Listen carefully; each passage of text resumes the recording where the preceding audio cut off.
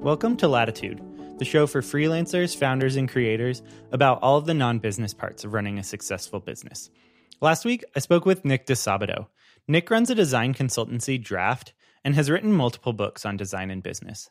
In my conversation with Nick, we dove pretty deeply into value-based design, conversion optimization, and the structured design practice he's created of researching, measuring, and experimenting. We get really into the nitty-gritty of some of those topics, but rather than revisiting a lot of it, I want to look at some of the overarching themes that came out of it.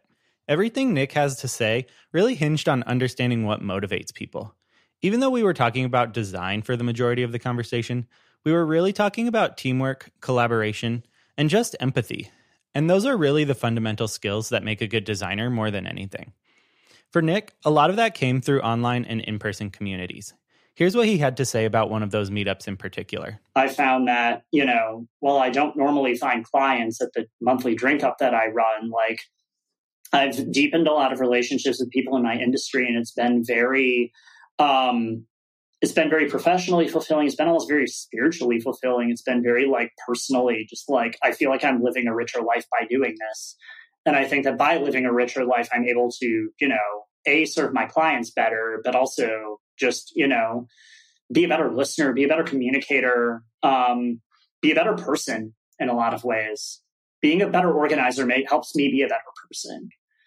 And I think that's tremendously important. In addition to just the value of community and collaboration in general, the biggest part I took away from this was how structured he is about it. Nick specifically seeks out people that are just a few steps ahead or behind him, and by doing this, it means you're speaking the same language as the person you're talking to. It's harder to mentor or be mentored when you're further removed from what the other person is doing. Similarly, he's extremely consistent about hosting or showing up to these events regularly. By looking at it as a consistent practice rather than a nice to have, it actually becomes a skill that can grow and improve. A lot of us, myself included, look at networking as almost a bad word. But when you look at it as something closer to community, it becomes a lot easier to swallow. Even if you're an introvert like I am, building relationships with people rather than, quote, connecting can be a lot more beneficial and enjoyable. And it's similar with coworkers and users too. He uses the example of developers having a responsibility to seriously consider where designers are coming from when they suggest something. But what's implicit in that statement is designers also have that same responsibility of understanding what's coming from developers. When working alongside anyone, understanding their decision-making is more important than pursuing any particular direction, even your own. Understanding the motivation of the people around you is not only going to make you more effective and enjoyable to work with, it can have real career benefits too. Your actual craft is usually only a part of the overall equation. Knowing the ins and outs of typography and layout as a designer can be less impactful without knowing how those things interact with the goals of bosses, coworkers, and users. Yeah, if you're listening to this and you're wondering why your mediocre basic design friend is getting promotions, it's because they learned at some point that it's about existing within a business context and serving the business. And it doesn't have to be the prettiest design. It doesn't have to be the most distinctive style. But to your point, there comes a point where you it gives me no pleasure to report, you kind of get to diminishing returns with learning more and more about design, what's trendy or what's beautiful. And I kind of know it already. I don't think I need to learn a whole lot more about the tenets of design. I think I understand it. So what then? How do you grow from there? And I think how you grow from there is just recognizing and focusing on related skills rather than deepening your existing skills.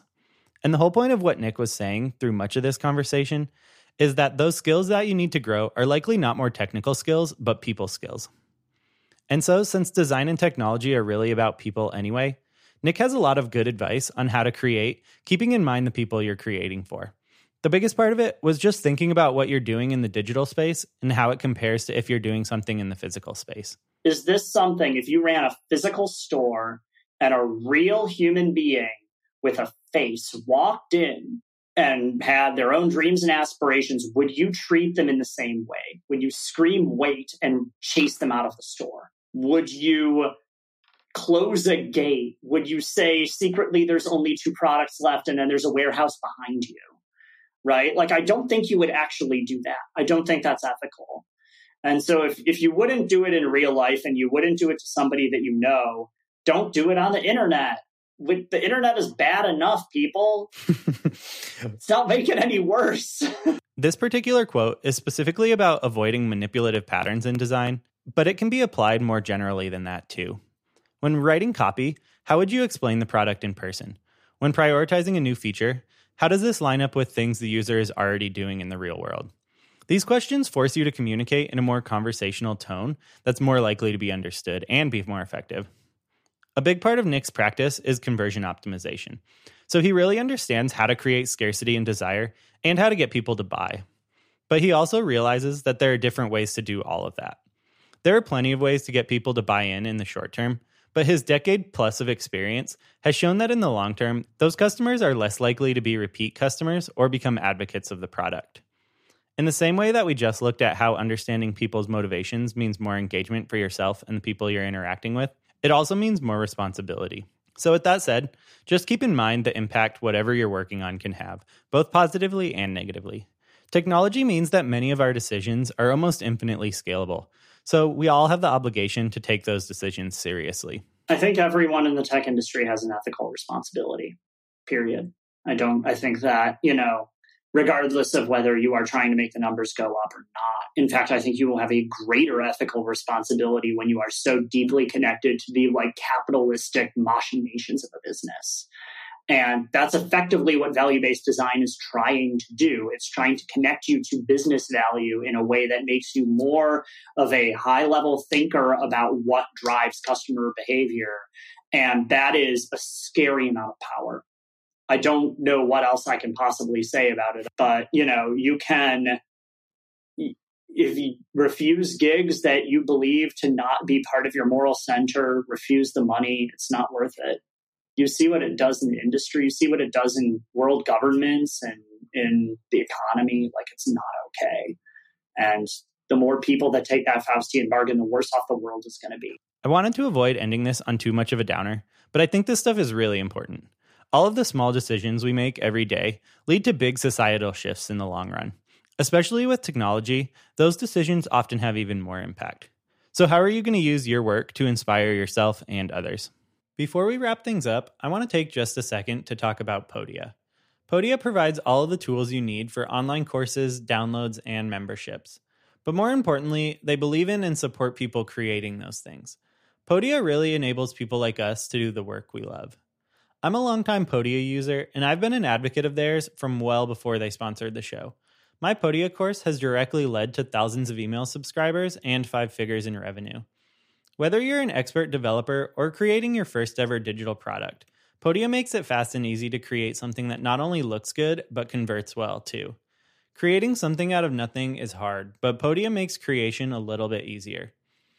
And they're offering a lifetime discount of 15% to listeners of the Latitude podcast. To get your discount or just learn a bit more, go to podia.com/latitude, or there's a link in the show notes. Next week, I'll be chatting with David Sherry. David is the creator of Death to Stock, a company that's been putting a new spin on stock photography by supporting artists to create more authentic photography than all of the cheesy stock images you've probably seen more than enough times already. Lately, though, he's taken a step back from that business and is now consulting, coaching, and writing about brand building. We talk about his experience burning out while building Death to Stock, when and how business coaching can be valuable, and how to cultivate a mindset of turning pro. If you're interested in that conversation or other conversations with entrepreneurs, product people, freelancers, and creators, hit subscribe to get upcoming interviews and these actionable breakdowns of the interviews. This is also the part of the episode where I'm supposed to ask you to rate and review the show. But rather than that, I really want to make this as actionable as possible. I really want each episode to have something you can implement right away. So send a tweet, message, email, or carrier pigeon to a friend about the one thing you've learned and how you're going to apply it to your business this week. You can also send your takeaway and any feedback about the podcast directly to me on Twitter at Zavzen. That's ZAVZEN. Links and more are in the show notes at createlatitude.com/podcast.